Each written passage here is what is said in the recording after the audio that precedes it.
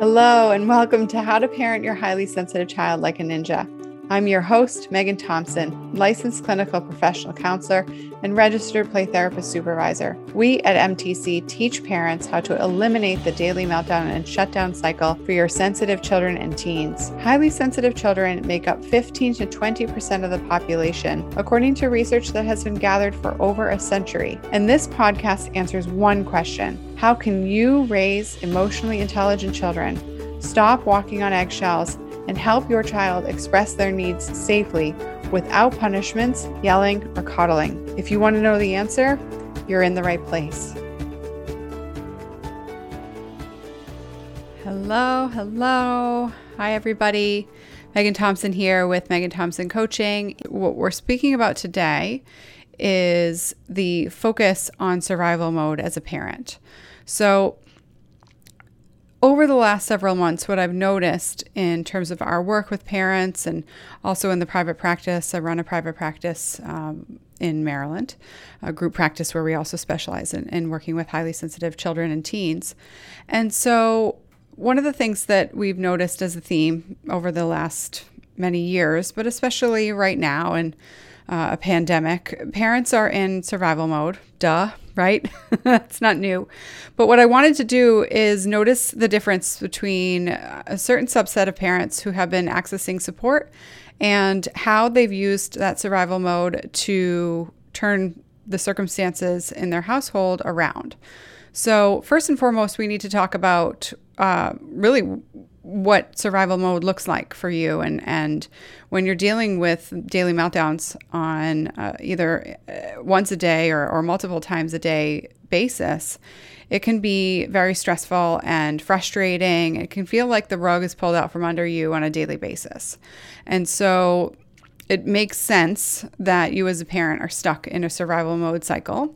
But it's also true that it's hard to tease out often when your child is experiencing these intense emotions at a big level, at this level of intensity, whether or not you in particular are also experiencing a high level of stress to the point where you feel incapable of making choices beyond what's going on in the current moment. So when we think about what it means to be survival mode parenting in this spiral, if you will, of dealing with daily meltdowns for sensitive kids, it's important to understand that the big picture is very difficult to notice when you're parenting a sensitive kid who's melting down or having outbursts or running away or hiding under the bed or refusing to do whatever it is that you need them to do with either aggression or throwing things or hitting, kicking, on a regular basis. Even every other day is still quite extensive and not developmentally appropriate for children, any child, that level of intensity, but especially children 4 and older. So with that level of frequency. So daily, multiple times a day, even every other day, multiple times a week is still not developmentally appropriate for children. And I say this often in my videos. So when we think about one of the things that's super important to notice regarding this survival mode, I really want to tease apart the thought process that you as a parent may be going through to peg whether or not you're in survival mode. And I'm actually going to use an example today, which is atypical. I typically keep our client stories, on the website or whatever. In our there's a few in our major training, but not in these lives. But I feel like in this circumstance is necessary. So the before we get to that, the important piece that I wanted to make sure that we covered is understanding the difference between planning ahead, staying present in the moment, and then also responding in your mind on how you might do better next time. And often what we see for parents who are thinking about what they could have said differently next time, that may feel like a proactive strategy where your child melted down, you're assessing it in your mind, and then you're practicing what you might have said differently or how you might have said it. You may even tell your spouse how to do it differently or just run it through your mind several times. And it's really important that as a parent, you notice that this is actually more likely than not, given how often it's happening for you, rumination rather than proactivity. So rumination is the concept of running through your thoughts over and over and over again in what ifs. Multiple times a day after multiple incidents. And it's a very comforting process, but it is an anxiety-based process. So it is a symptom of survival mode parenting and is a symptom of high stress. So one thing that I think is important to understand regarding this need for parents to notice survival mode parenting is really to pick apart the difference between being proactive, right, and being reactive, because the brain and the way that the brain works in terms of assessing threats and trying to prevent them in the first place, it can actually get itself stuck in a rumination pattern where you're thinking what you could have said, should have, would have done differently in the next time. And if this is a process that you are rolling through in your mind on a daily basis, and it's taking up a lot of bandwidth on your energy, on your thought process, it's difficult to concentrate on what your task at hand, then it is likely that you are experiencing rumination, which is an anxiety symptom, rather than truly being proactive. Because being proactive is systematic, not reactive. And it's really important to understand that, because oftentimes when we speak to parents on the phone, we try to decide what their next steps might be. We help them, break out of their current situation and figure out how to move on, whether that be working with us or in another avenue. We often are dispelling myths that running through your brain what you could be doing differently is an actual solution, because when you're in that situation, it can feel really satisfying. This is the trick that anxiety will play on the brain. And we know that anxiety is a symptom of stress, and stress is a symptom of traumatic events. And when your child is experiencing intense emotions over and over and over again on a daily basis, you are living on edge. You can become hypervigilant, which basically means like trying to, holding your breath, waiting for the other shoe to drop, and trying to basically batten down the hatches, prevent the meltdowns in the first place, but from a reactive mode rather than a proactive mode. So there's a difference between prevention from responding in stress and prevention from responding from an empowered place or preventative from a systematic place. So when we help parents understand the difference, it can be quite freeing, but without it, you can feel like your back's up against a wall. And another symptom that I wanted to cover today regarding this pattern is the opposite of that, which is compartmentalization. So I wanted to talk about this because it's typically a pattern that we see in two-parent households, where one parent is in this constant rumination thinking process, just thinking about how they could have done something differently, what they're going to say next time. You're kind of gearing yourself up. You're what-ifing. If she says this, if my kid says this, then I'll do it this way. If my kid says that, then I'll do it this way. If sibling does this, then I'll do it that way. You're basically replaying the event in your mind over and over and over again. And then another parent will often mention that they're ready whenever their child needs them. If they're having a meltdown, they're ready. They're able to handle just that one incident, and they don't seem to carry it on from the next. And I have to acknowledge and work with parents in identifying that this also is a reactive strategy. It is also a symptom of stress and survival, because it is indicative of compartmentalization. So, stereotypically, this is, in two-parent households that are heteronormative, it is, or heterosexual. Typically, there's more males that will do this than not, but we see plenty of females who are going to compartmentalize And oftentimes, really what's more relevant is that the parent identifies as a problem solver and an outcome-driven person. And so what that means is that when your child's having a meltdown, you experience it in one of two ways. One, it's here we go again. I can't believe this is happening again, and you have a frustration experience. Or you experience it by being ready to solve the problem and help your child and you come up with a solution. But you're also, after the fact, noticing that you're on a hamster wheel and you can't get off of it and you don't know what's going to actually help you prevent it. So both situations are aggravating, but in different ways. The first one, as I spoke about, the rumination cycle, it is difficult to turn your brain off. And then the other side of things, which is the pendulum that we see often parents who are parenting highly sensitive kids who are in the daily meltdown cycle, they swing from pendulum to pendulum. And so in a 2-parent household, but this can also happen in a 1-parent household, is you are in a position where you are not that you can't turn your brain off, but that you literally turn it off and you stop thinking about it, but from a protective standpoint. And so this is obviously a problem because it's difficult for you to know when the next meltdown is going to come because your brain is in self-preservation mode. And so you're not paying attention to the signs that can head off meltdowns in the past.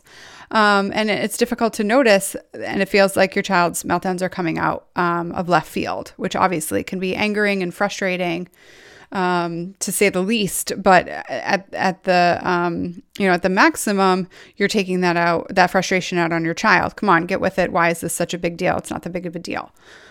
Which you and I know, we all know that that's not how you want to parent. You want your child to be able to feel heard and understood and find a way to solve their problems with you, not in spite of you, and not because you force them to, but because they want to be able to creatively solve their problems in a way that makes them feel capable, rather than feeling like their back's up against the wall. They either melt down or you fix it for them. And because nobody wins, that's a lose-lose situation. And so one thing that we know to be true for parents who are stuck in this survival mode is that there has to be some level of awareness that this is happening and some level of openness to discuss it in a conversation with an expert like us, and being able to get out of it. And I mean that because it's very, very difficult to read the label from inside the jar that you're in. I can use another cliche, like it's hard to see the forest for the trees, but it really is that typical for parents of highly sensitive kids to think that what they're doing is actually working to break the cycle. And then they come to us and we have this conversation around, whoa, how on earth could it have gotten to be this intense? I want to speak personally at this point to understand what that really means, because it brings an example. It brings to light my sister's my experience with my sister. So it's been a while since I've brought up this part of my story about her, but in grad school, if I remember the dates correctly, my sister had graduated college and she was living out on her own, traveling home on the weekends, most weekends to visit with my parents, mainly because she was stressed and it was difficult for her to be independent on her own. And it was difficult for her to manage general everyday life stressors and like showing up to work on time, dealing with a roommate, communicating with her boss, etc. And one of the things that she had, one of the strategies that she had used to help herself manage that stress was overexercise and restrictive eating. And so what that meant from a clinical standpoint is that she developed symptoms of anorexia that was pretty severe, that my parents just didn't actually notice. Because when you think about extreme behavior, like choosing not to eat in a way that keeps your body nourished, and then choosing to exercise for hours at a time to burn the calories, that is not an overnight process where your body slowly declines and eats, and eats away its own fat, right? I'm not being I'm kind of speaking in layman's terms, but most of us, we all learn about anorexia in 7th grade health class. So I'm not speaking about anything new, but the process of the body trying to survive and accessing its own nutrients is not a overnight process. So when I came home from grad school over the summer to visit, and it might have actually been my first year after grad school, I can't remember. I was home visiting for a little while over the summer, and like a week or so, and I saw my sister, and she was skin and bones, and my parents literally hadn't noticed, because they couldn't read the label from inside the bottle. They had seen her so frequently that they didn't notice how severe her slow decline was. And so this is why, and what we speak about in terms of survival mode, we see time in, time out for families who get stuck in this intensity, that we have to do a lot of fact checking regarding what is typical for children and for child development, as well as what's typical for you. Oftentimes we speak to parents on these conversations about, what's typical development for a child. And so, meltdown statistics aside, we already spoke about that today, earlier. It's also important to understand that even in a pandemic,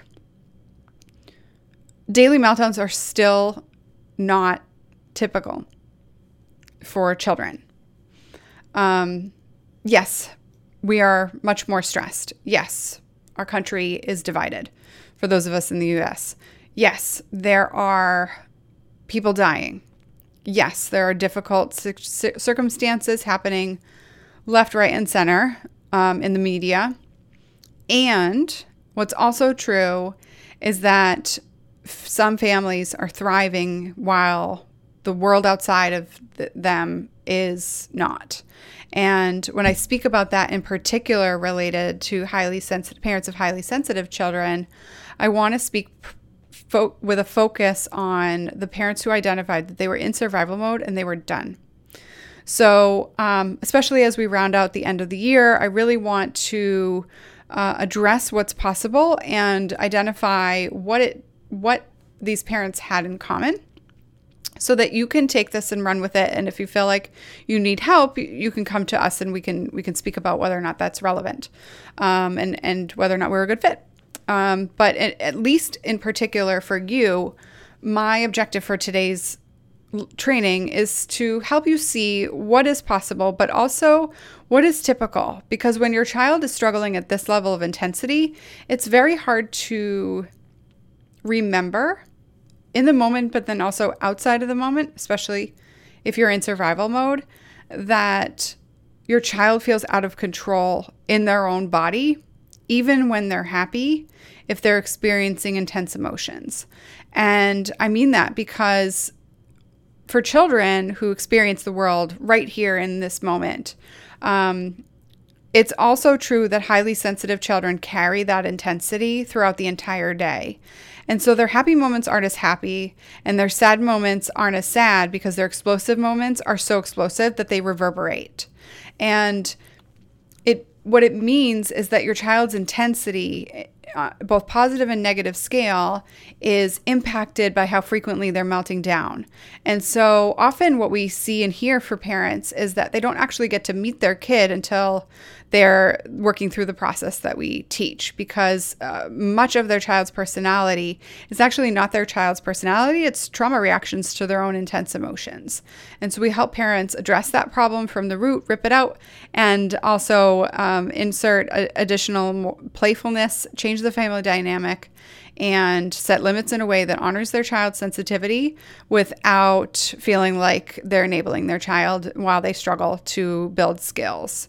So that's a process. That's not something that you can just pick up one day and rock with it, but or certainly pick up in a book. But I think what is important to understand is that the first thing that is relevant is how you need to show up in order to get those results. So the parents that I want to speak about today came with an understanding that not only did they not know what they didn't know, and that's why they were seeking support, but also that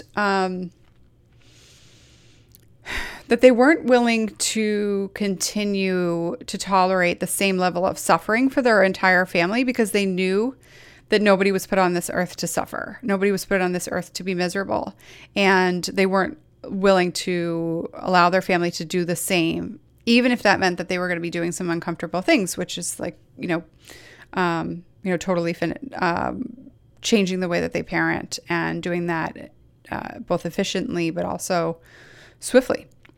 So I want to speak about this, but I want to share a celebration of a client that celebrated earlier this fall. So I will say that some of these celebrations are from September 2020. I want to speak to this particular family because this is a family of 6, and 5 of them are highly sensitive. So mom is the only non-highly sensitive person, and she is a homeschooler. She is a pre-pandemic homeschooler. So children are 12, 9, 7, and 6. And 8 and 6, sorry, if I'm doing the math right. When they came to us, their 9-year-old was experiencing the most intense emotions, but it was also true that they had understood that their 12-year-old and their 12-year-old was likely highly sensitive. Their 8-year-old was absolutely highly sensitive, and was kind of following in the intense outburst footsteps of their second child, and they had the perspective that their youngest was not highly sensitive. However, through the process, what they noticed is that their highly sensitive child, their youngest one, was highly sensitive as well. And so mom learned that she was just trying to hold it all together because the house was so struggling so much. And so now what I want to do is just acknowledge the celebration that this family mentioned here. This is a family where mom literally could not complete one lesson without a meltdown, between the 3 children who were struggling the most. And this was last fall. And then this is this fall. This was last spring when we started working together towards the end of May 2020. And now they're celebrating a few things. One is that their 9-year-old I think is obviously more important in my mind, but there's a couple of things. One, the meltdowns during the school day have significantly decreased. The daily meltdowns are gone. And with 4 highly sensitive kids, they're probably experiencing, I'm kind of pulling the stat out of my brain, but it's likely at this point about once a week between the 4 of them. And regardless, what we're focusing on at this point is that when those outbursts are happening, they're not nearly as long, drawn out, and mom is certainly not feeling like she literally doesn't know how to read her own children. And what's best about this is that their 9-year-old, who at one point was so stuck in her perfectionism of her dream of being an artist that she wasn't actually able to draw, and now she gets to draw. She gets to express herself in a way that she really, really likes to do it, but just wasn't able to allow herself to do it because it wasn't showing out the way that she wants it to, right? Because highly sensitive people want to do it right the first time, and that's really, really hard for sensitive children to move on from that level of perfectionism without strategy, without support, and without easing them into that. What I wanted to do was speak about this family because they showed up to their conversation not afraid of talking about the hard stuff, and not afraid of taking taking massive action to change their family's life. They certainly weren't,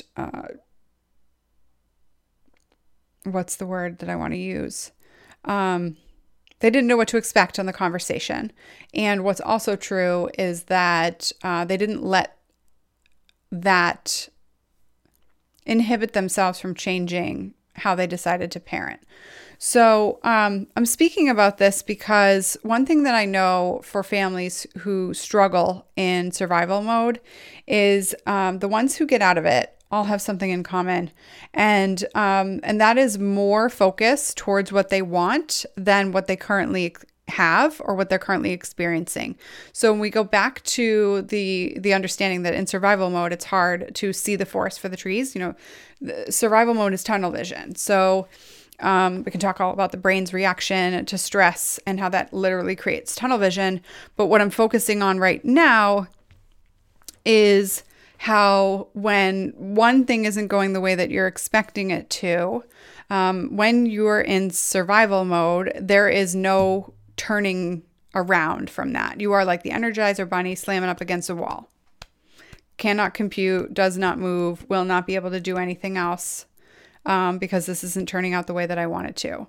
So when you think about families who shift out of the dynamic of survival mode, you have to be not just coachable in the sense that you're ready to hear what you should try next, but also coachable in the sense that you realize that your process of solving the problem isn't working.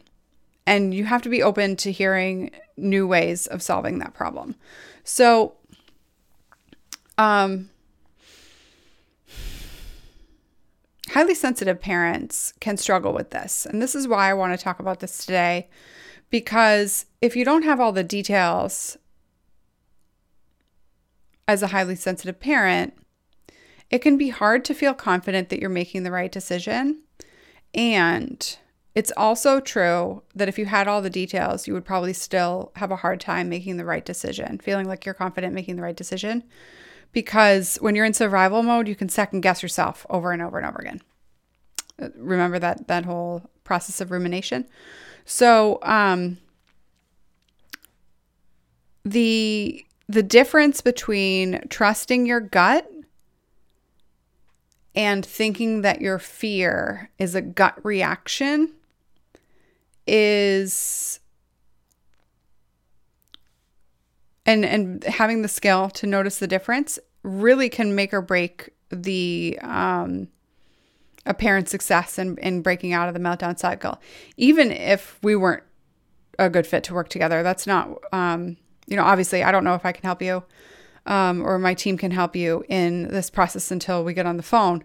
But part of why we do these trainings here is so that you understand, even if we aren't a good fit, either just not right now or not at all, that you understand what is holding you back, what is keeping you stuck in this dynamic.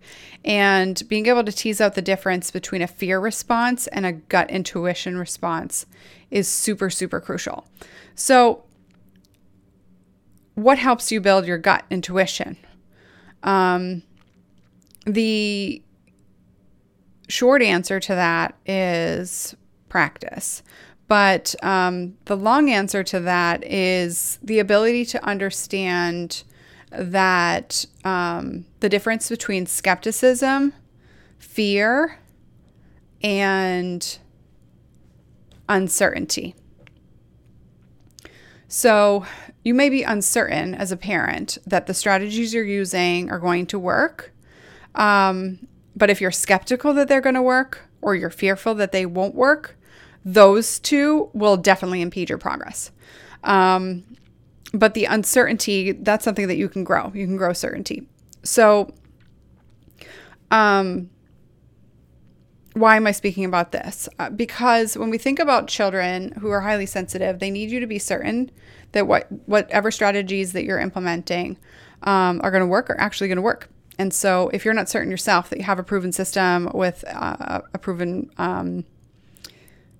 plan, then it's going to be really difficult for your child to trust that the strategies you're trying to teach them, aka coping skills, are going to actually stick. So there's two things going on. One is your child doesn't have faith in themselves to implement those skills. And that's one of the reasons why coping skills don't work. But the other thing is that they don't really have faith in you helping them through it because you don't have faith in yourself and being able to do it. So that's where accountability and support comes in, right? Because you can borrow other people's belief. You can borrow other people's certainty in that respect. But you can't draw from an empty well. So I'm speaking a lot in cliches today. My apologies. So what am I speaking about at this point regarding the survival mode and how to break out of it? What we're talking about is being able to first and foremost take stock of how often you're in reactive mode. Because if you're in reactive mode for the majority of the day, then it's going to be extremely difficult for you to break out of the daily meltdown cycle. And that requires you to have a clear plan that you can implement and pivot when your child isn't following through on the strategies that you're implementing. So, and not just pivoting because it didn't work that first day, but being able to stay consistent in how you're maintaining the progress, even while your child's taking a while to get on board. So, in that respect, what we encourage you to focus on is being able to notice the difference for your child as well on whether or not your strategies are working. And one great way to do that is to notice the difference between what I like to call shiny object syndrome and a system that's actually working. So shiny object syndrome is, basically the honeymoon stage of using a new coping skill. Your child may like it for a little while, and it might feel new and exciting. So that might be a new meditation video, or a fun new fidget, or I don't know, I'm just drawing a blank, silly putty, like whatever it is that you're helping them learn to slow their body down and calm down. But once that wears off, the meltdown cycle continues at the extreme level that you were experiencing them before. And so it's important to understand that shiny object syndrome is not the same as a lengthened fuse of frustration tolerance. And because those breaks, and so the first sign of that is that for you, your response, your survival response, which is innate and something that you can train out of, but right now, you're in it. You're going to be able to notice if you're still in it. Is whether or not your body has shifted out of that dynamic. So if you're still in survival mode and your child is learning a new strategy, part of you is going to know a little bit about whether or not that strategy is going to work based on how they're responding. So if it feels like a shiny object and it's a newfangled idea, then it's likely going to be more of a honeymoon response than a low frustration tolerance increasing to a more high or medium frustration tolerance fuse. And if you are maintaining the process of rumination or compartmentalization that we spoke about earlier, then it is going to be indicative of whether or not your child is able to break out of that shiny object syndrome and actually continue to use the skills that you're teaching them. Because being highly sensitive, your child is going to be able to read your fear and is going to be able to read your surprise. So they will pick up on that, and they will that will impede their own ability to be certain in themselves and maintaining the progress that they're making in using different skills. So your child and their skill set is a direct reflection of your skill set. And so you have to help yourself learn strategies and supports to break out of that intensity before your child learns that. That's been taught in the research regarding highly sensitive children and highly sensitive people for over, if I want to count, how many decades? 2020? 60 years. For over 60 years. So since 1960. So I had to do math. And so when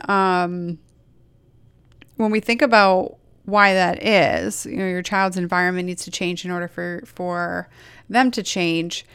That's a tricky thing to do when you yourself are in the same survival mode environment, right?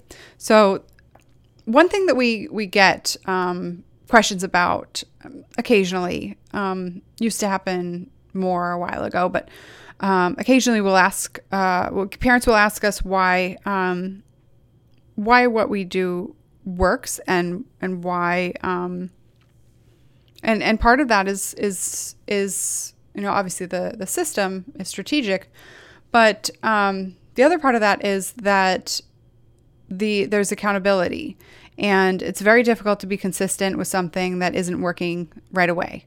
So helping yourself out of that hole is hard.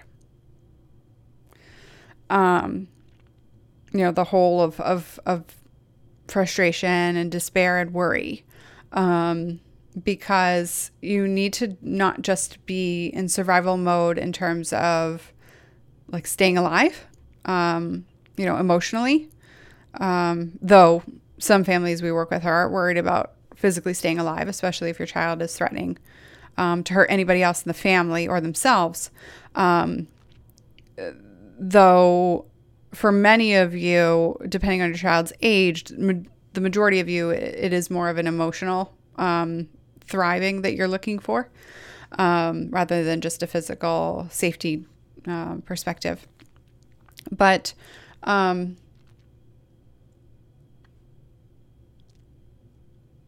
the ability to do that on your own, even if you are in a 2-parent household, is quite challenging. And one of the things that we know is that parents who are able to shift out of this realize that they see themselves as people who are not just committed to solve this problem, but who are also sick and tired of dealing with it at the level and intensity that they're dealing with it now. So much so that they're no longer willing to see how this plays out without help.